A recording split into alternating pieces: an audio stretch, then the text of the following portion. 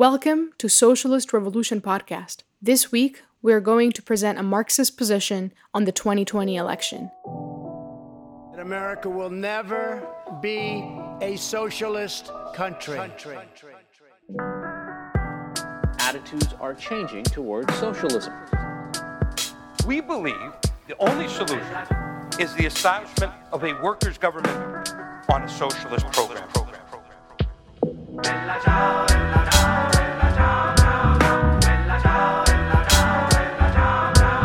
Thanks for tuning in.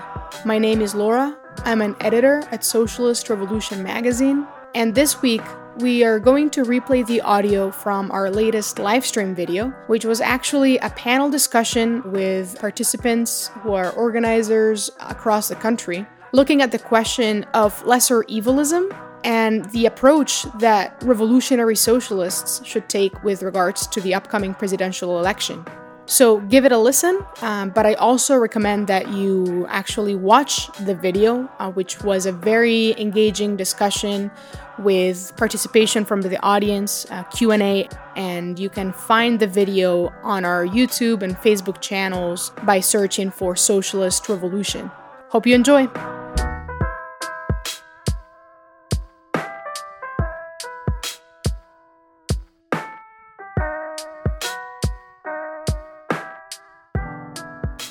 All right, welcome everyone to a special live stream for the Socialist Revolution live stream. Today, it's a little bit different because we not only have a roundtable discussion with three other panelists, including myself, we are also going to be taking questions and answering them from both our Facebook live stream and our YouTube live stream as well. So if you are watching, please feel free to interact and talk to us about this question of socialism and lesser evilism. The context of these elections is actually entirely unprecedented in many ways. For one, there's a global pandemic with COVID-19. Millions of people across the world, not only their health, but it's having a devastating effect because of private property and the limits of private property on how people live as well as the economy. There's also been unprecedented protests that have been unprecedented both in a relative sense and in absolute across the United States. After the murder of George Floyd, 10% of the U.S. population participated in these protests, and they're already starting to draw conclusions now about not only about race, but about capitalism and the state. So this is an entirely unprecedented move, and it's completely dwarfed the protests of 1968 for civil rights, for instance, and are of an entirely different scale today. Also different today is the entire political context. In fact, since 2016, not only Bernie Sanders, but even Donald Trump have been talking about the working class, which is sharply different since the McCarthyist era in the United States, where everybody talks about only the middle class. That is definitely different today. And we have the working class on the agenda in terms of a recognition as a class in itself. We've also seen the growth of the DSA, which is now 75,000 people strong. This question of socialism, what that means and what socialism means is something that's definitely being debated and contested. But nonetheless, there is a reference point for socialism across the country now, which is growing and is at least 75,000 people now. But of course, we also have to talk about the fact that despite the fact that several DSA candidates are running for office, they're running largely under the banner of the ballot of the Democratic Party, with one wing trying to realign the Democratic Party and another purporting to put forward a dirty break from the Democratic Party and acting as if the Democratic ballot itself is agnostic. And this instability isn't confined just to the United States. It is definitely international. It is definitely spreading across the world. Whether we look at Haiti or Bolivia, there's an unprecedented sort of impact of this crisis across the world, even in the United States, of course, with just two choices, essentially a referendum on the presidency, a yes-no referendum, with just two choices, or so we're told, for president. But the New York Times yesterday published a report that said 36% of Democrats would still have preferred Bernie over Biden. That's just the Democrats, not even counting the large number of people in this country that don't vote or are registered as independents. So with all of this context, what we will also be talking about is what it looks like to put forward a class-independent position. We'll start by introducing today's panel for this roundtable discussion. And we have Tom Trottier, one of the editors of Socialist Revolution. Thanks, Carver. Great to be here. And we're also joined by Nick. He is the vice chair of Phoenix DSA and also a writer for Socialist Revolution. I appreciate the invitation today. And of course, Erica, joining us from Minneapolis, another writer for Socialist Revolution. Thank you. Glad to be here. Excellent. So, Karmas, we'll start out by posing this question to Tom, but of course, Erica, Nick, feel free to chime in. And the audience that's watching, if you have questions, please do write them in. We will receive the questions, and we'll do our best to answer them as well. But it looks right now, it looks likely, although not certain, that Joe Biden is actually going to win this election. Many left organizations, including the dominant groupings within the DSA, are calling for a vote for Biden, either tactically or actually endorsing Joe Biden himself. Is a Joe Biden presidency going to create better conditions for workers and the oppressed? Can Joe Biden be pushed left? And I'll pose that question to Tom first. I would say no. The premise of which these groups on the left base themselves, this idea of supporting, the lesser evil, what they forget to understand is that most of the problems that are attacking the working class and are attacking the masses are systemic problems. They're not problems of policy. Of course, we're against Donald Trump. Of course, we're against Donald Trump's policies. But that's not the major problem in the country. The major problem is it's a crisis of capitalism. It's a systemic crisis. There are some people who say that what we're seeing today is a crisis of neoliberalism. But it's more than that. It's not just a crisis of neoliberalism. It's a crisis of Keynesianism. It's even a crisis of reformism. Ultimately, capitalism is in a decline, and it's driving the standard of living down and increasing instability for people, economic instability, social instability, and that's reflected in political instability.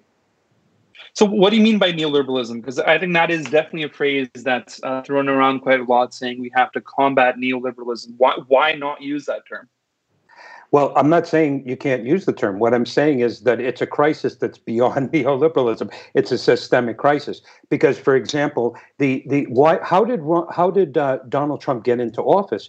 It's based on the 8 years that the Obama-Biden administration was in power and what it didn't do to help the working class. Right now, I just want to give you just a quick figures. If you actually look at the election in 2008, right, when Obama ran and he was like his slogan was change, you can believe it, and you had an enormous amount of people had illusions that he was going to make things better, right? So they went out and they voted for Obama and they voted for the Democrats and they gave them a chance. Quickly, the Democrats disappointed people, right? And you saw that because in the midterms, you saw the rise of the Tea Party and a real decline in Democratic Party votes. And just to show you, even though there was more people alive in the United States in 2016 than in 2008, the Democrats got something like 3.5 million less votes in 2016 than they did in 2008. Explain that to me. Why was there such a drop-off?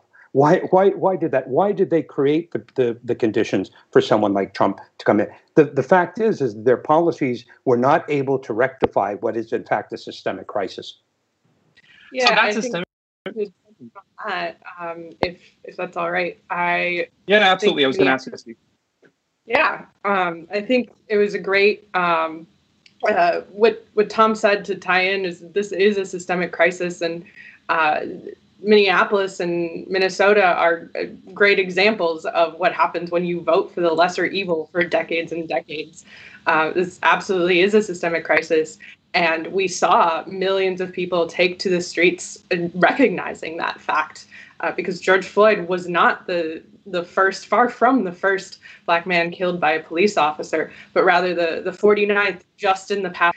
This is in a completely blue state, a completely blue city council and mayor for decades. And this is the state that has elected Ilhan Omar as a representative to Congress as well, and conditions have not improved. The COVID crisis has hit African Americans particularly hard in terms of death rates, and the George Floyd protests organically connected the issue of race and police brutality also to the question of housing, to the question of healthcare, and basically, this was a movement that had been building up for quite a while and only exploded now with the sort of straw that broke the camel's back. So we do have our first question from the audience. But before we take that up, I actually wanted to ask Nick a related question. You mentioned Ilhan Omar. Ilhan Omar is known to be more of a leftist, or is understood to be more of a leftist at the very least. She's also a member of the Democratic Socialists of America, Nick, much like yourself. So if you could tell us a little bit about whether the DSA has any ability to connect any sort of program or any platform or policies to Ilhan Omar, and what it means that Ilhan Omar is running as a Democrat now, or has been, sorry. Yeah, no, that's a great question. I mean, of course, Ilhan Omar is often recognized as a part of the squad, along with Rashida Tlaib and Alexandria Ocasio-Cortez.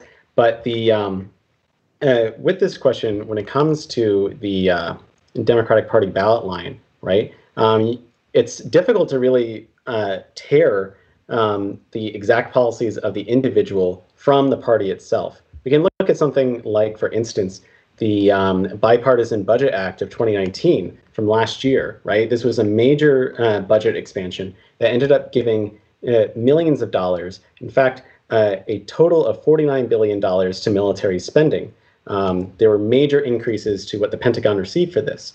Ilhan Omar herself spoke against it, to her credit. However, she is directly tied in with the Democratic Party. We have the other members of the squad also who had voted in favor of this. There's the ability for DSA to take a candidate like this and to really steer the policy in reflection with what the membership itself wants is quite limited, in fact, right? There is no sort of connection, organic connection to the DSA, such that if the membership in Minneapolis, for instance, or the membership in the Bronx chapter of DSA were in favor of one policy or the other, there is no compulsion for any of these particular representatives to uphold those views, right? Only as much as any other. We'll come back to this question about accountability for DSA members shortly, because it does connect with a thesis that's been put forward in Jacobin magazine, famously called The Blueprint for a New Party. There's variants of it known as the Dirty Break strategy as well, in which it's argued that DSA can run members under the Democratic ballot, and they would somehow be held accountable to the DSA. So what you're pointing out, and actually to be precise, they're not saying the DSA, but to a party of a new type. I don't think there is a pretension that DSA is going to be that party, at least as far as the article is concerned. We'll come back to that question in just a moment. I did want to take up the first question that's come in from the audience, and there's the viewer that's asking, that Trump's prediction is to crush the opposition, to set up his dictatorship. How does that factor into our calculations? And the same viewer is now saying that this is not Democratic Party fear-mongering. This is legitimately what Trump wants to do. So I'll take up answering that to a little degree, and then any panelist that wants to jump back in on this. We got to put aside the idea of whatever Trump conceives himself to be. He might think of himself as a fascist. He might not. But even if he does, the real sort of mass movement that is fascism is actually not on the horizon in this country. There's simply no mass movement for fascism. And part of the reason for that is the capitalist class has had its fingers burnt from the last time that they supported fascists, and they're only going to do so. They're only going to support fascism as a last-ditch resort to save capitalism itself. Aside from the capitalist support, the sort of lumpen proletarian support, etc., the support of people like the Proud Boys. This is not a mass phenomenon, although it has to be said. Even if it is not a mass phenomenon, it is still a very dangerous one, because as anyone can see, the Proud Boys, the Boo Boo Boys, these are definitely a dangerous layer that the working class should take seriously. But to say that a vote for Trump is ultimately going to lead for him to go into a fascist dictatorship, if we backtrack a little bit, this is exactly what we were told about George Bush's second term. We were told to vote for the lesser evil, and guess what happened? We were told to vote for Obama when it was being put forward that John McCain was going to usher in fascism, and let's see what happened. Each time this happens, we just keep moving further and further to the right, and the Democratic Party is not a left-wing party at all. But again, now this is a topic that I invite any panelist that wants to speak on this to please go ahead and do so. And go ahead, Tom. I see you raised your hand first. Yeah. I mean, you know what's interesting about this is that if Trump wanted to and was able to crush the opposition, he'd do it now before the election, right? What's stopping him? If he's willing to disregard all those other guys, that why not do it right now? The fact is there's no basis for Trump to have, let's say, some sort of military dictatorship. In actual fact, when he used the military partially just to clear that block or two in Washington, D.C., after, the day after he was running in to hide in his bunker. This is the great autocrat. This is the great fascist. He's running in to hide in the bunker because he was afraid of Black Lives Matter. And then he said, I'm going to show how. They cleared the streets for a couple blocks in Washington, D.C., and then he held the Bible upside down, right? But the fact is that right after that, a lot of people in the military, both high up generals, active generals, and even retired generals, that wanted to disassociate themselves. By the way, these generals are not necessarily lovers of democracy. What they were worried about is that when Trump was talking about using the military against the American people, they're worried about the military coming apart, right? I mean, the U.S. military could not hold down the country of Afghanistan, couldn't hold down the people of Iran. They're going to hold down the United States, the 330 million. It's absolutely not going to happen. If Trump really was an authoritarian person going to crush people, simply voting against him, and that's not going to stop him and putting Biden in there. I do have some other ideas, though, in terms of how Trump could, how he could get into power. It's very possible and not win the majority vote. That's possible because that's what happened last time. But that has to do not with military and we'll definitely come back to the undemocratic nature of the U.S. Constitution. That's definitely something to discuss. But Erica, this is sort of linked to this very sort of historic protest that started in the city that you're from around the George Floyd protest. We also saw the National Guard, in many cases, putting down their shields across the country, as sort of chanting along with the protesters in many parts when slogans are being raised. What sort of balance of forces was seen in the streets of Minneapolis in the height of the protest? Could you relate that a little bit to how strong the Democrats are, how strong Trump actually is? Yeah, absolutely. I mean, you saw this massive amounts of the street people who had, for the first time, maybe even been awakened to political life. And what you really saw was the National Guard. Yeah, some of them, there were definitely elements of them siding with the protesters or being extremely ashamed to tell their families what they were going to be deployed to do. But you also saw just complete exhaustion, just inability to cover all of the different protests that were going on the ground in Minneapolis at the height of the protests. You had the centers of capital in downtown being protected by the police force and the National Guard, during the height of the property destruction during the protests, you didn't have any police escorts for fire trucks to go to those areas of the city, and just completely left them. And in that absence of police force, you had the community itself step in.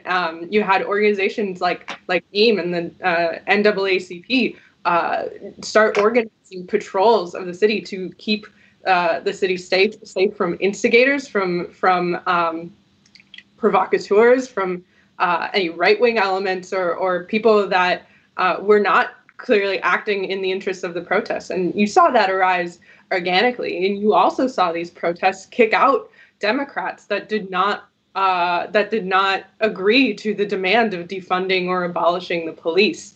I think that relating that back to the viewer's question, it was a very, I think, good faith question about this is not fear mongering from the Democratic Party. It's actually what Trump wants to do.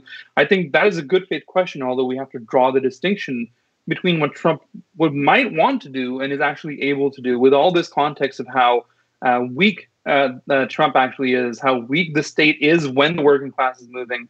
It's actually pretty clear that we shouldn't be trying to prop up one arm of the capitalist political machine versus another. These are both two right wings of the same party.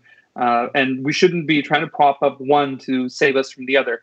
But that actually leads to a pretty important question. Like, Nick, you're from a swing state. And I'm sure there's people in your state, and there might even be people in your DSA local that are arguing for the idea that is in a swing state, we definitely don't want to support Trump, so we have to vote for Biden. What would your answer be to something along those lines if it was posed to you? Yeah, no, that's a great question. And the thing is, I've seen, for instance, the New York Times has really been blowing up the importance of Arizona, that Arizona might decide the election, right? That this might be a year after, 20, 24, 28 years of Arizona voting for the Republican Party in the presidential elections, that this might finally be the year that it can be tipped for Joe Biden.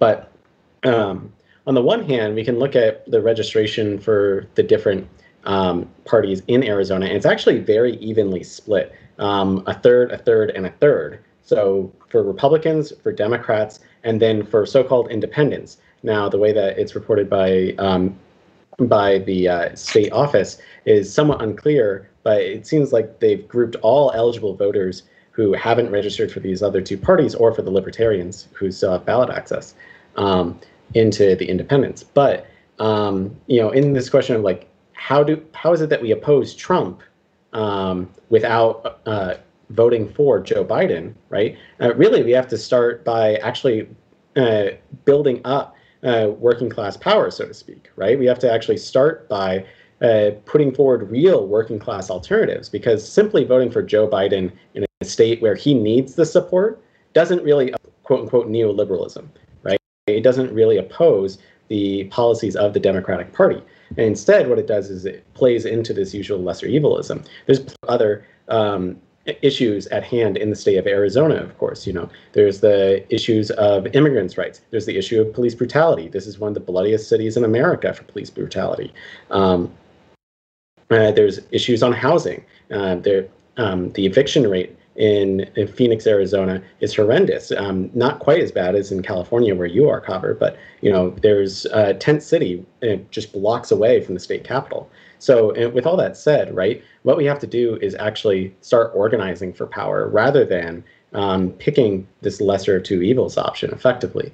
And that's not going to happen by working within the state Democratic Party, in my opinion, nor will it happen by just conceding to the powers that be. So that actually, is a great answer, not conceding to the powers that be. And I think, to abstract from what you were saying, a core component of this is supporting the Democrats exactly where they're weakest, is actually supporting the same system that brought in Donald Trump into power. So that's definitely a very important point. We have another couple of questions that I think are actually very good to pick up here. One question is, what's the qualitative what qualitative and quantitative changes can we expect in the resulting class Trump presidency versus the Biden presidency? And another person asked, we could see a drop in momentum for class struggle under Biden. And I'll throw that back at Tom. Tom, what sort of changes could we see let's put aside this sort of contested vote for now. Let's just discuss, clear victory for one party versus the other. What could we see? Well, first of all, class consciousness has been developing in this country. I think you brought it up in the introduction. More people are seeing themselves as working class, right? The trade union leaders in the United States, they don't even use the term working class, right? They use the term middle class. But things were starting to change, and you could see some of that when Bernie Sanders 2016 and when he ran again this year, because he started to talk about the working class, and other people talk about the working. Even Trump, right, I think talks about the working class. Maybe Biden now even mentions the working class. So consciousness is changing in that sense, and also politically, we see 4 in 10 Americans have look in a positive way to some form of socialism. A third of millennials are open to the idea of communism. So you start seeing those changes as well. But in general, the consciousness of the working class changes through struggle in particular. If we, in the past period, in the past decade or so, a couple of decades actually, we've seen a low amount of strikes. We've seen now that's begun to change a bit. We saw the West Virginia teacher strikes. There were 2 strikes one year after the other. We saw a number of teacher strikes. We saw the General Motors strike last year. So strikes are starting to pick up again. But when the working class starts to struggle, that's when the class consciousness really develops, and to me, I think the consciousness will be developed as a byproduct of class struggle, regardless of who gets into power. The only thing we have to watch out with, if assuming the point you're making, that if the Democrats win the trifecta, so to speak, I believe Biden's going to try to build a national unity government, which is going to include these right-wing Republicans who hate Trump. They'll be part of the unity. The regular Democrats. He might even take someone like Bernie Sanders, make him as Labor Secretary. But what is that? What is the role of Sanders in that kind of government? It's to actually keep the working class down, keep them, in a sense of, we'll take care of things, we'll defend you. You don't have to struggle, which is exactly the opposite message we want to give to the working class. The working class can only defend itself through struggle, whether it's defending itself against the Proud Boys or these right-wing lunatics, defending itself on the job in terms of its living standard. It's only through the organized working class and its struggle to fight for change. That's how things get done. That's the lesson of the Black Lives Matter movement, right? It's people out in the streets struggling. That's what brings about change. So that, again, there's another question that's somewhat related. I actually will not throw that back at the panel. I'll just address it because it is a related question. Someone asked, don't we already have corporate fascism with the merger of corporations in the state? So the first answer to the first part of your question is that is not the Marxist understanding of what fascism is. From the Marxist perspective, it is not the merger of corporations in the state, but fascism is a last-ditch attempt to save capitalism from socialist revolution. And the other part is, how do we topple fascism without millions of people getting into the streets every day until we get what we need? The first part is we don't actually have fascism right now. What we have is standard capitalism. If this is fascism, comrades, the first question I'll ask of all viewers is, when has America not been fascist? And then the term fascism becomes rather meaningless. This country's history, just like the history of capitalism, is one of enslavement, genocide, and complete brutality against workers.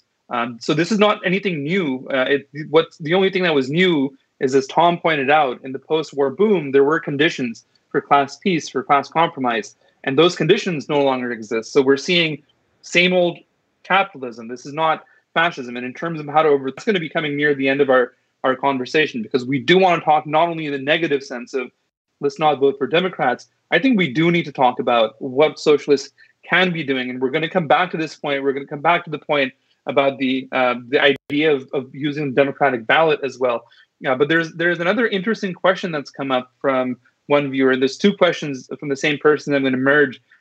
The question of uniting the left. So it's really, the question is why the left remains so divided into various factions over small differences, often theoretical differences, in comparison to the right that is united in its evil, especially in a developing country like Pakistan, where I come from. Leftist parties have been the victim of false propaganda, et cetera, et cetera.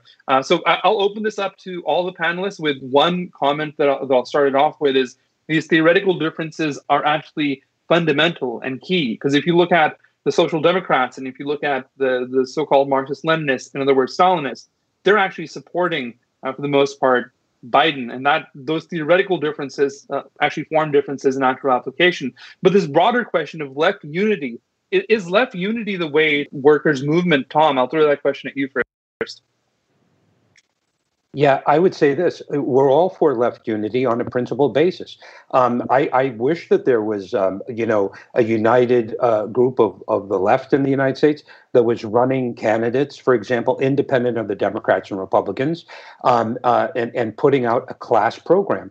And if there are some incidental candidates here and there, we would say, let's support them, let's vote for them. We would be all for that, right? But the fact is in the United States, the issue of I can't speak for Pakistan right now, but I'll say about the United States. The United States, the issue, I think, of left unity is the minor thing. The main thing is the left is so small here.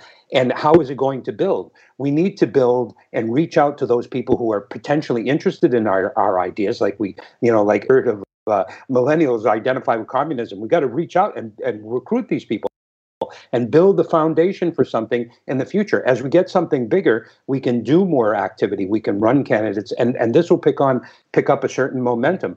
But if you don't have correct ideas, whether you're united or not, you will not go anywhere. I'm going to, a lot of the left that's supporting Biden, let me warn them that in 2008, because we were around in 2008, a lot of the left supported Obama. And a lot of the groups that supported Obama, they are gone today. They're absolutely gone. The IMT, as small as it was in 2008, we did not support Obama. We warned about Obama. We warned about the Democrats. And because we've had a consistently correct political view, we've been able to build from the very to where we are today. And I expect that if we continue correct ideas, we will continue to build. And I think anyone on the left, if they have correct ideas, they can build. If you have incorrect ideas, you're not going to build. You're going to create problems for yourself. I think I'd like to jump in as well there on the question of this idea that the right is totally unified and this strong force. Not that the right and the far right isn't a dangerous force, but is it actually united? Is it this are they all kind of rowing together? And I think you can look at the state, the right, the far right in the US and poke holes in that completely. You have individuals acting, in an individual terroristic way. They're acting on their own. They're often tacitly or passively supported by the police, but there's no organization behind them. They can barely muster up 100 people at a Capitol demonstration, and we see them time and time again, massively outnumbered every time they do try to organize something. And the way to fight them is absolutely not voting for Joe Biden, who wants to increase police funding and has told the police to just shoot them in the leg instead. It's really to mobilize the working class and have the union leadership take the lead in some of these protests against police brutality. We saw the unions on the street in Minneapolis, several contingents of union workers, teachers, transportation workers, nurses, people who have been on the front line, and they were standing, coming from all races, standing in solidarity against police brutality to fight the system, and that really deals a much bigger blow to the right than voting for any Democrat has. Yeah, and to sort of take away from that, right? There is this tremendous irony that in a historic, huge movement against police brutality, that you could say represents a major shift in consciousness for people, identifying capitalism as the root cause of the violence of the state against Black people, against other oppressed people. Despite all that, the Democrat Party has essentially run a call for vice president, and there's a great irony in that shows how this class compromise position ultimately leads to complete disorientation for the left and for the working class in general. There have been several questions that have come in about, for instance, the DSA's position on working with the Working Families Party. For viewers and for the panel that might not be aware of the Working Families Party, that's a largely New York-based organization that has a ballot line in New York. But in New York, you can vote for the same candidate on multiple ballot lines. So they actually just tend to be a force that directs people that are looking for a more left-wing alternative into voting fundamentally for Democrats. And just by doing so, they continue to have access. I think one thing that's also asked here is, supporting DSA candidates in local elections. That sounds like, if they're running as independent of the Democrats. Nick, what are your thoughts on that as the vice chair of Phoenix DSA? Yeah, and I also just want to touch on the bit with the Working Families Party too, just for a moment, right? Because they have been able to maintain their ballot access, and they've been able to maintain sort of a household name, if you will, to a degree, I would say, in New York State. But on the one hand, they'll put forward, left progressives in what we could say are, lower local municipal elections, and sometimes for senator positions, representative positions, and so forth. But then they'll also, have a fusion ballot where they effectively endorse somebody like Andrew Cuomo, who essentially, he's a Democrat. There's no doubt about it. He is a Democrat by the definition of any section of the left, right? Whether you want to say he's a corporate or just a Democrat, right? Out and out. But the question about supporting DSA candidates in what we could say are down ballot elections and local elections, et cetera, right? That this is an avenue in which we could really be doing more, and we could be looking in strategic positions across the country where there is enough strength in certain DSA chapters. And this is something that I think that DSA as a whole should really take up at its next convention. And this is something that in our chapter, we put forward this question in a resolution called "For a Genuinely Class-Independent Electoral Strategy." And there's a somewhat longer title to that, but in essence, we put forward this idea that we have to start this conversation about how can we run local elections in elections that we can effectively control the campaign and we can direct the campaign for, to actually use that platform to agitate for socialism, not simply just as left Democrats or left progressives on the Democratic ballot line. And often the fact that a candidate coming from the DSA can be obscured whether or not they're open socialists in some of the advertising, right? A billboard ad that simply just says left progressive on it and still have the DSA endorsement in certain chapters. I think that the purpose of running these elections isn't simply to try and win them, right? You can have an electoral victory in some of these cases, and DSA has succeeded in getting quite a few electoral victories, getting people into office. But at what cost, right? To what degree do people actually understand the politics for some of these candidates? That's questionable to me. The degree to which that these candidates are accountable, as we were talking about earlier, to the constituencies within the DSA, right? Not constituencies at large, which of course representatives should be accountable to a degree, right, to who they're representing. Otherwise, they will be voted out of office. But we also have to use these opportunities when we put our blood, sweat, and tears in them to actually advance a bold socialist program. Because who else is going to do it, right? Who else is going to do it in this country? And that actually clarifies things quite a bit in terms of who else is going to do it. So if you could actually speak a little bit more about what sort of, with that resolution, what sort of actions can concretely be taken to run people independently of the Democrats, and what results are you hoping for by running people independently of the Democrats? Yeah, no, definitely. And the thing is we should always take these measures in proportion with what a particular chapter of the DSA, for instance, can do, what any of our forces in the in Socialist Revolution, the U.S. section of the IMT, can do when we engage in these politics. But the goal effectively is to find places where we can competitively run.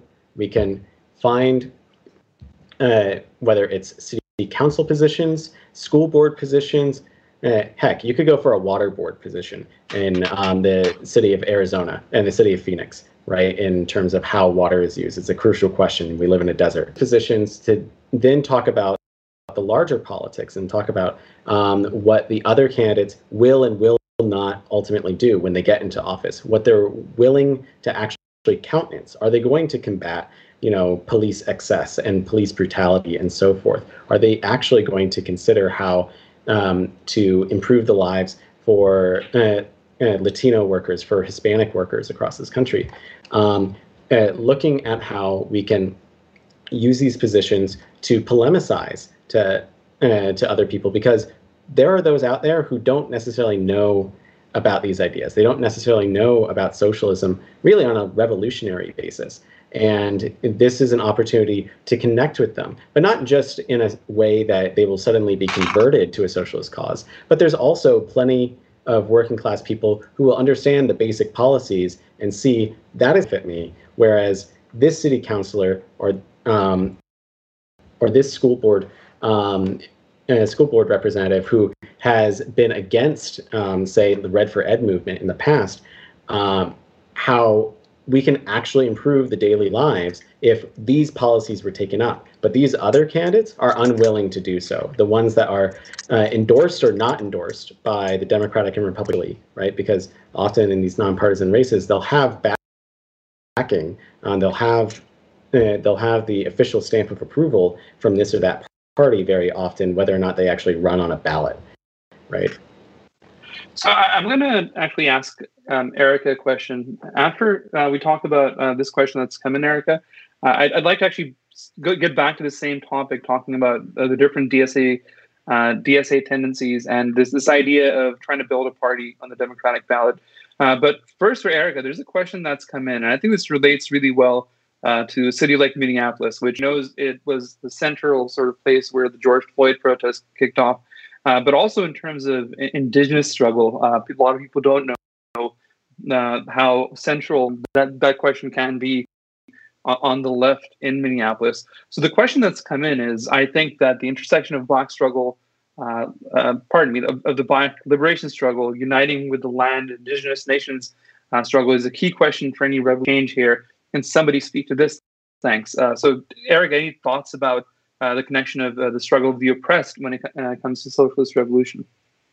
Absolutely. I mean, just speaking about the events in Minneapolis, you saw an amazing show of solidarity between different people of different races. One of the leaders of the patrols, the organizations that led that was the American Indian Movement.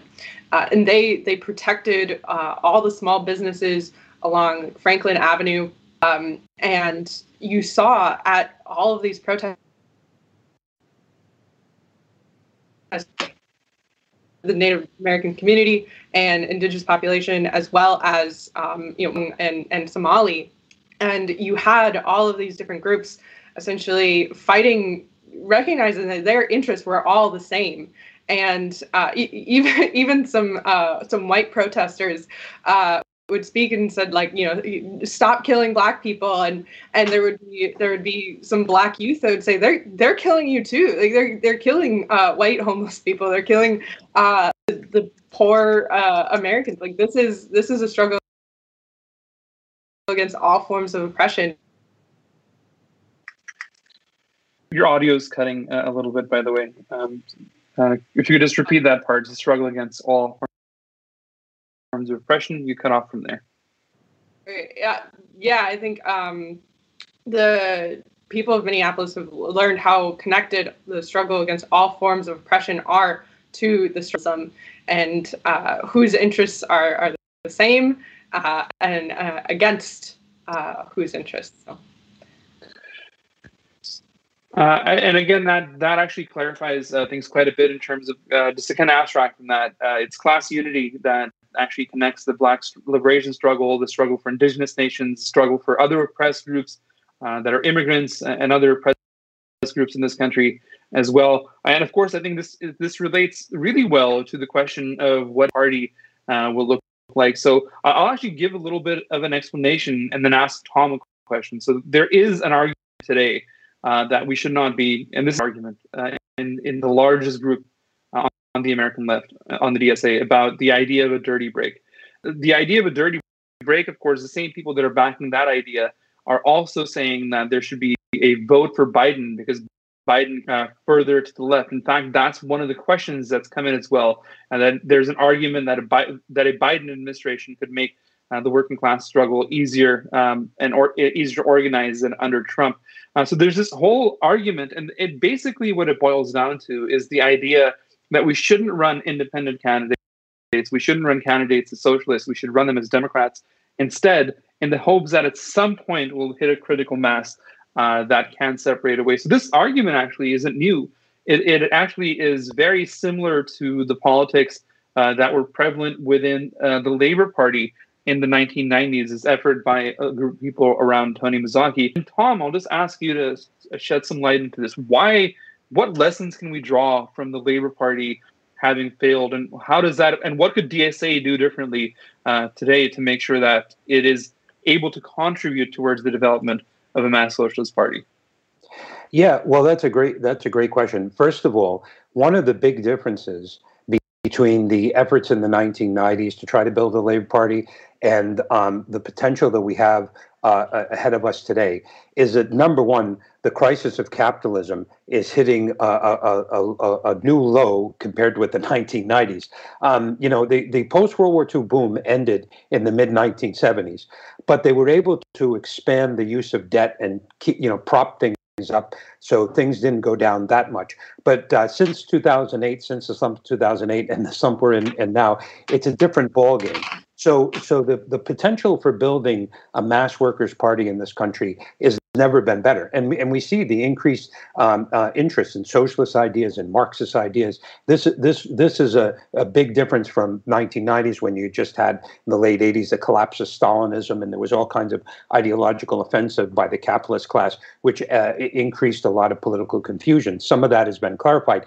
People can see in the former Stalinist countries, which have brought back capitalism, how much regression there has been, how capitalism has not brought about a land of milk and honey. It's brought about a lot of worse things. Now, one of the problems with the Labour Party was an abstract idea. Tony Mazzocchi wanted to have, I think it was 100,000 people join, and then once you have, we'll have a Congress, and then we'll debate program. And it was like this abstract, recruit that many people, dues-paying members, to something that's not doing it. Anything. The way you build the political organizations through activity, right? You need, and this is where I think DSA could have played a role. I think DSA, obviously not this day today. This decision should have been taken back in the spring or earlier. But I think DSA could have chose 5 or 10 working class congressional districts and ran independent candidates. They could start by, for example, asking their people like AOC and Tlaib and anyone, Omar and anyone else they have in Congress, they could ask these people to have run independent of the Democrats. Number one. Number two, these candidates should pledge to show that they're real potential working class candidates. They should pledge that they're only going to accept the average wage of a worker. I think a congressman makes $174,000 a year, and yet the median family income is $63,000. So that would be a big boost. That would boost their credibility that they're not in politics to make money, right? And then if you run independent candidates, right, it's not a question of whether they're going to win, but what's going to be their main slogan? We need a workers' government in this country. Only a workers' government will transform things. Nothing short of a workers' government. So to get to a workers' government, we need a workers' party. So if you vote for my candidacy, it's not that I'm going to give you cash and prizes if I'm elected. That's not the issue. If I run, if you vote for me, the more votes we get, especially if I win, that's a sign, a more independent socialists win. That's a sign that we need to build, and we can build, a mass socialist workers' party in this country. And of course, the campaign would be based on jobs for everyone, shorter work week with no loss in pay, higher wages, free universal health care, rent not to exceed 20%, not to exceed 10% of a person's income, repeal anti-labor laws, and unite the working class to fight racism and to fight all forms of bigotry, sexism, and all forms of bigotry in this country. These are real things that can be done. Now, if they projected that idea, it's like Nick was saying before. It's not that whether you would win or not. It's the question of attracting active members and even people who would support. Maybe can't be active right now, but could support this effort and building that base, not only in the districts where they run, but in other districts, because all around the United States, people would look to this and say, yeah, we want this. This is what we want to have real worker candidates. It would speak to the fact that the working class itself, organized itself, can bring about change. It's only the working class organized can these right-wing thugs. Only the working class organized can beat the bosses. That's the kind of message that we would want to get out in these elections. I would also say, just to end my answer on this point, if you want to look at some example from the past where an individual ran in a third party or an independent party as a socialist and was able to build a foundation, at least for his own campaign, Bernie Sanders is one of them. Bernie Sanders in the 1970s, he ran on a third party as a socialist for 4 different state offices, Senate, U.S. Senator, governor, or whatever. And then after doing that 4 times, he ran for mayor of Burlington. He won. And he ran as an independent socialist. He beat the Democrat and the Republican for that race. He ran for Congress. I think the first time he lost, but he beat the Democrat, but he lost to the Republican by a close vote. The next time he ran, he won. So you can do this. It's not like it's never been done. This can be done, but we can't look for quick get-rich-quick schemes and shortcuts because there are none. So on that note, what I'll point out in terms of no shortcuts and no get-rich schemes, the only way that we can start fighting back against the capitalist class is for workers to organize and organize politically. Of course, it is important to organize in unions and beyond that. But one of the things that workers can do, if they agree with the ideas that the panelists have been putting forward, is to join the U.S. section of the International Marxist Tendency. Is a publication for the International Marxist Tendency's U.S. section. And you can join us to socialistrevolution.org and clicking on the Get Involved section and filling out the form. We can definitely get in touch. We also do have a national event coming up in just a little while. I'll share some more information about that in a moment. But with the points that Tom just raised about what the purpose of running candidates is, there's a great question that's come in that I'll actually open up to every panelist, including myself, to speak on for a second. The idea is that someone's raising this question again, that it is not to support lesser evilism or support Biden, but is the Biden presidency desirable because it can expose the Democrats and we can facilitate the Democrats being exposed? This, from what I can tell, has been getting a lot of traction recently, not only in certain organized self-identified socialist groups, but also just more broadly speaking on the internet. In fact, there's a live streamer named Vosh that's been putting forward this idea. And for panelists that haven't heard this particular person, they might be amused to hear that he's using Lenin's left-wing communism as an example of why communists should participate in electoral politics, and then blurs the line between what Lenin was actually putting forward of saying support the Labour Party in the UK, because he doesn't draw the distinction. And I'm speaking on this first, and I'll open it up. He doesn't draw the distinction between the Labour Party and the Democratic Party's class basis. The argument that you can expose a right-wing working class-based party, such as the Labour Party, a bourgeois workers' party, you can expose the Labour Party by calling for it to be elected because you can put forward positive demands on a workers' party. Ultimately, it is on its base a working class party. And the Democrat Party, on the other hand, is not a working class party. So you can't actually expose it because its base is not organized workers. In fact, unions are just one of several special interest groups within the Democratic Party big tent. They cohabit that space with a number of NGOs. They cohabit them with a number of business interests. And actually, it completely treats the unions a special interest group. So this class basis, this class difference between the Democrat Party and the traditional workers' parties that Lenin did call for support for, it is actually quite distinct. So by electing Biden, we don't actually expose the capitalist democracy. In fact, we shore it up. We give it strength exactly at the point where it's weak. But I'll open this up for any panelist that wants to speak on this question. And again, just remind comrades that haven't seen this, there is a popular idea now that uses Lenin's left-wing communism as a way to support a Biden presidency. Yeah, can I speak to that? I mean, the fact is that if someone is wondering what is a Biden administration going to do, just look at the past, right? You can look at the Democrats from 1977 to 1980 under Jimmy Carter. They had the trifecta, right? They had the White House and both houses of Congress. What did Carter during those years? He started all of the Reagan policies, increasing military spending, deregulation of the economy, austerity. Or look at the Democrats in 1991, 1992 under Clinton. And what did they do? They did the infamous crime bill, of which I think Joe Biden was part of. And then we saw the Democrats in 2009 and 2010. And it's exactly what Carver said is important. See, people can learn from experience. That's true. They see Trump in power. Trump has violated all of his promises, right? Remember, he said he was going to get us a cheaper and better health care. That never happened. He didn't even present the plan. He was going to have more miners working. There's less miners working. He's going to get more industrial jobs. The manufacturing as a percentage of GDP is at a 73-year low. Whenever the Republicans are in, they expose themselves, so to speak. The Democrats, when they're in power, they expose themselves. But the question is nobody can draw any conclusions because there's no working class party there that can draw the people forward to draw the class conclusions. There's no independent working. That's the goal of the left.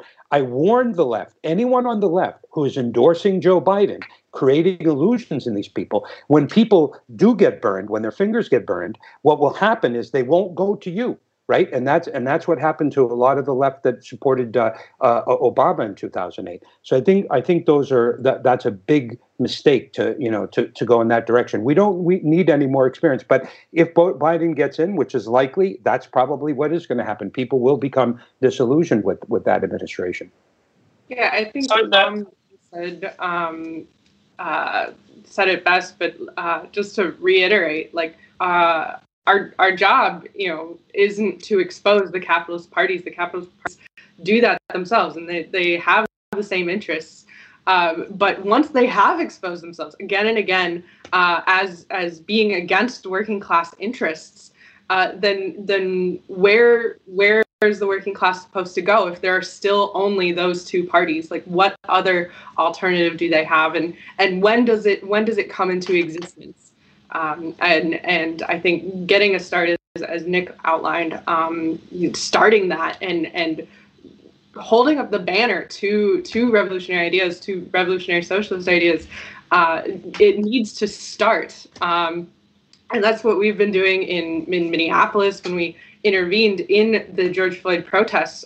We held up our banner, our literature, exposing and talking about the connection between capitalism, and all we had to do was really hold up our flyers, our papers, and thirst for revolutionary ideas. There were discussions happening among the protests on how this system is not reformable, and how we need revolutionary change, and it's a problem of the system. And we said yes, and that system is capitalism, and it's there that we must attack. And these ideas we found to be overwhelmingly popular in the protests themselves. So picking up on two things Erica said, one, the thirst for theory, and the second of actually fighting back against capitalism. I'll pick up on the first part, of course, the thirst for theory portion first. There's actually a pretty consistent refrain amongst sections of the left, which views the working class as anti-intellectual. It's largely the middle class, petty bourgeois left that is always saying that theory is something for them, for these brilliant academics, but workers don't need it. Workers should just fight capitalism on a purely pragmatic basis. That's obviously not the position that the international Marxist tendency takes. In fact, one thing that anyone that's watching this live stream can do is go to marxistbooks.com to check out a fantastic selection of theoretical books that are available. They ship anywhere, of course, in the US. There's also ebooks available. So if you're watching from outside the US and want to get your hands on this literature, you can definitely check out those ebooks as well. Now, that second portion of actually talking about building up a mass socialist party, one question that, in fact, I'll pose this to Nick, and if Tom and Erica want to chime in as well, that'd be fantastic. What is a campaign that's actually based on class interest? What does that look like? How is that different from a campaign that's, even calling itself socialist, but running essentially within the Democrat machine? Yeah, no.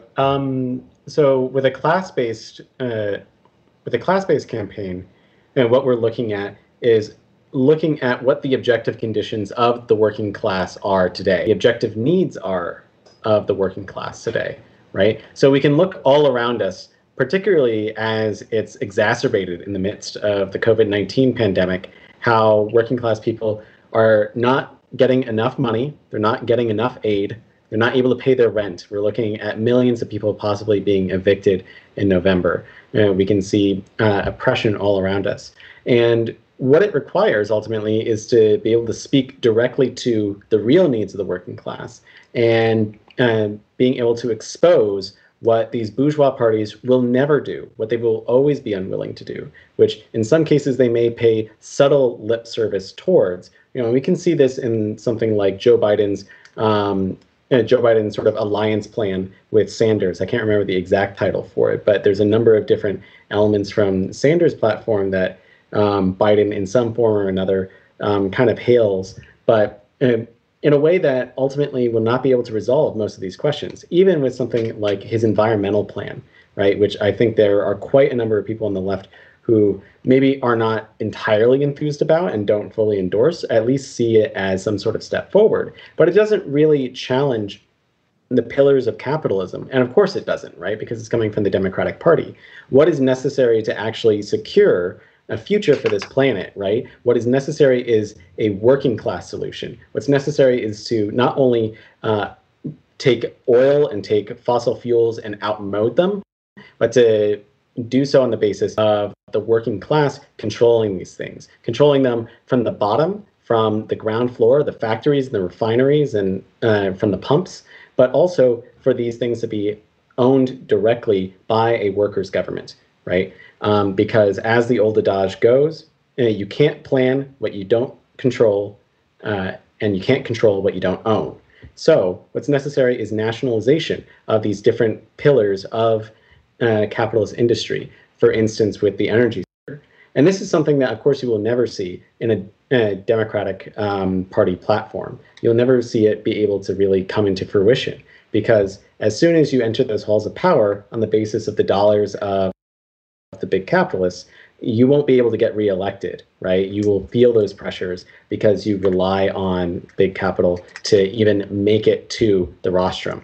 Whereas for a workers' party, for a workers' government, for candidates starting out before we even have a party, it will be based on the power of the working class itself, raising those people up on the basis of small contributions from workers, from the time that workers put into the phone banking, to the door knocking, to all of that. And then in addition, that ultimately these candidates will be accountable to the people who actually are building their campaign and building their platform. Because without that, they can associate themselves more closely with this establishment, with people like Nancy Pelosi and Joseph Biden. So one thing that actually came up is a very good question from one of the viewers that's a little bit of a repeat of a previous question, but I think it bears repeating. It's about how, I'll just read that directly. It says, how does voting for the less hostile bourgeois party hurt us? Now, before we actually take up that question, which I'll actually ask Eric to speak on, because Eric and I were discussing this before today's live stream about one of the articles that was recently on our website about whether or not this is a less hostile party. and what the sort of nature of Joe Biden is. Before going into that, I definitely wanted to speak for just a second about a couple of events that are coming up on November 14th and 15th. And that's a weekend, by the way. So if you work Monday to Friday, it should be very easy to attend. And on the 14th and 15th, we'll be talking about a lot of different things from what the way forward is for socialist revolution in the U.S. There'll be sessions on the Black Lives Matter movement, the way forward for struggle versus racism in the U.S., as well as climate change, the fight against femicide in Mexico, the perspectives for building a labor movement in the U.S., and lots of fantastic sessions again on the 14th and 15th. So if you haven't registered for these events yet, please do so now, and we look forward to seeing you at those events as well. Now, with that sort of announcement for our events that are coming up out of the way, I'll actually pose that question back to Erica again. Erica, is this a less hostile capitalist party? Yeah, I mean, I think the experience of any less hostile, right? It wasn't Trump that called on the National Guard, the protesters, but the Democratic governor of Minnesota. And it was the Democratic Party in Minnesota that implemented curfews that restricted people's right to protest. And also, I think the latest article that came out onto the website shows how the Democratic Party opportunistically has co-opted the Me Too movement when it is convenient for them when accusations are against Republicans. But whenever the accusation is against a Democrat, like Joe Biden, they shore up and defend and to silence those accusations and those survivors of sexual assault. And so I think we really need to take a real look at this and say, how is this less harsh than party? From two candidates that compete for how much police support that they can get. Two candidates that neither of which are determined to do anything about climate change. Two candidates that are both accused of rape. I'm unable to see much of a difference. And I think that's a perfect analogy for lesser evilism as well. In the 2016 cycle, the choices that faced us were a rapist and a rape enabler. And what did lesser evilism get us there? Voting for the lesser evil got us to, which, by the way, the Hillary won the popular vote. So voting for the lesser evil, what did that get us? That got us a contest against two parties, both parties running candidates that have allegations. And just for legal purposes, we should make that clear. These are allegations of rape and sexual assault, but not only against Trump, which, of course, the capitalist media will focus on because Trump is their preferred, Biden is their preferred candidate. Trump, to some degree, is not the preferred candidate of the capitalist class because he's not that sort of traditional manager for capitalism. In fact, it's somewhat of a rogue element. So, of course, when it comes to Biden, they're circling the wagons and protecting him despite this historic movement. And again, these are two historic movements we're talking about. The Black Lives Matter movement was historic, and what does the Democratic Party do? It runs a comp for vice president. The Me Too movement is of historic proportions. It's across the world. And what does the Democratic Party do? It runs someone accused of rape for office. And read the article to anyone that's viewing. It's titled Tara Reade, Lesser Evilism and Shifting the Blame. It makes a very compelling case for the fact that the Democratic Party prefers to ask survivors to vote for someone that's accused rather than suffer mild reforms, is what Bernie essentially was offering, mild reforms against the capitalist class. So with that, we are running out of time, more or less. We're going to take one final question from the audience. And there's one question that's come in about the Movement for a People's Party. The question is, what are your thoughts on Movements for a People's Party? Aren't they a workers' party in effect? So, I mean, with that, I'll comment on that myself a little bit and then open it up to the other panelists. To a certain extent, there is something very positive about the Movement for a People's Party.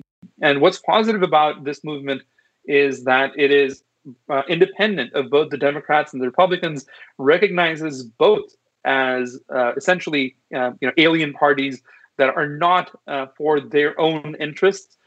But if we're to really think about this as a workers' party, there's a couple of things missing. One, there is no approach towards organizing the unions into a party, not basing themselves in the unions, which are the sort of most organized aspect of the working class. And secondly, this on the subjective side, this a people's party is actually extremely vague. It is not a class-based approach. And if this was a mass party, which would have that term, we could say, okay, it might be a mixed class party that we can talk about, understanding with some nuance. But as a small group attempting to build a party, this vague, unclear conception of people is actually very damaging, because the last time I checked, you could count Jeff Bezos, Mike Zuckerberg, you could count Bill Gates, you could count Donald Trump and Joe Biden as people. And if this party is purporting to represent the people, we do need to clarify what people we're talking about, and that there is antagonism amongst people, that there is class antagonism, and there are different relations between people of how things are produced and how they're exploited. But of course, we should also include in that the Greens, which are again not a working class party, but there's definitely some internal ferment in the Green Party with in this election cycle, at least, with several more left leaning people that are trying to essentially change the platform of the Green Party. I'll actually turn it to Tom first, but then ask for comments from both Nick and Erica. This is some of your thoughts as well in general before we move to wrap up here. So Tom, what are your thoughts about the Movements for a People's Party and the Green Party in general? Yeah, this is a good question. And I'd say this issue of Greens and MPP actually links with one of the prior questions about lesser evilism. One of the problems of lesser evil, it accepts the dialogue and the debate that the bourgeois have given to, and which doesn't allow any development of class consciousness or political consciousness in this country. What the idea, if you can run independent socialist candidates or start even a small party, a small workers' party, is that we could start to change the dialogue, at least for those people who see us and hear us. For example, where does all the wealth come from? The wealth in this country is created by labor, right? Labor using the resources of the world is what develops all the wealth. And yet, I think if you take the GDP and divide it among the labor force, right, each worker makes something like $140,000, $150,000, $160,000 a year worth of wealth, and yet they get just a very small percentage of it back, because a huge chunk of it goes to rent, interest, and profits into the pockets of the capitalist class. So the whole question of creating a political alternative is you want to break out of the restrictions that the capitalists have put on the political system. I think the MPP, I think it's made up of a lot of well-meaning people, a lot of good people. We want to work with these people. But that's the key thing, is they have to understand that if they want to do something, if they want to create something, a political alternative that can change things, they have to look at things from a class point of view. We are exploited as workers. That's how we're exploited. We also have potential power as workers. The idea of identifying working class, which is the overwhelming majority of society, is working class, and the families of the working class. Overwhelming majority of the United States is working class. So, thanks, Tom. We're just going to ask for people to wrap up here with some closing comments. And again, whether this is on the Movement for a People's Party or just general thoughts, Nick, we'll call on you first before passing it to Erica for her final thoughts. Yeah, I'll just add one final thing as far as the MPP goes. And Tom's right. We should have a friendly approach with a lot of folks who are in the Movement for a People's Party, because they see quite clearly that it's a dead end between the Democrats and the Republicans, that there is no way out between either of them, because they represent effectively the same fundamental interests.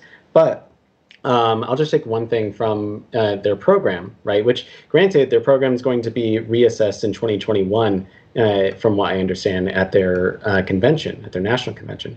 But they put forward the demand for universal basic income, which has certainly become quite popular in the recent period. But they don't make clear where that money is going to come from. They don't make clear who is going to pay for this ultimately. Is this money simply going to be printed and then handed out to not only the working class, but Jeff Bezos and Mark Zuckerberg and so forth? Or is this money going to come from a tax? And then who is going to be taxed on this, right? And at least from the 6 or 7 point program that I've seen, it doesn't really make clear precisely where it will come from in the end, right? What we have to make clear is that either the working class will pay for this or the capitalists will pay for this. And our solution ultimately is that the capitalist class has to pay for these needs in society. And it can't simply just be done on the basis of a progressive tax. It has to be done by putting these things into the control of the working class, putting it into their hands. And that's why I think it's necessary that we have a clear socialist program, and rather than sort of muddying the waters. I can understand that some people aren't fans of labels, so to speak, but I think the labels make quite clear who it is we're fighting for and who it is at the end of the day who should be running society. That's really well said, Nick. We're going to ask Erica for final thoughts before I throw in a sentence or two, and then we're going to thank everyone for joining us today and spending your evening talking about socialism and lesser evilism. Go ahead, Erica.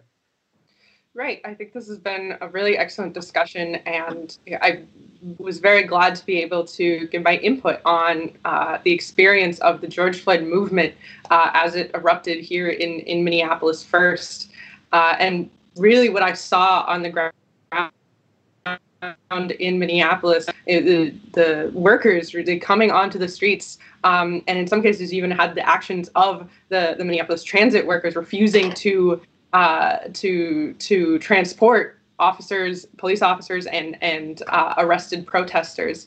And what you also saw was a complete absence of any sort of leadership. Movement. Now that it has sort of died down, there's no political avenue for it to take to continue forward. And you really see the potential for such a workers' party in that vacuum that could more firmly build that bridge between the unions and the anti-racist movement and movements against all forms of oppression.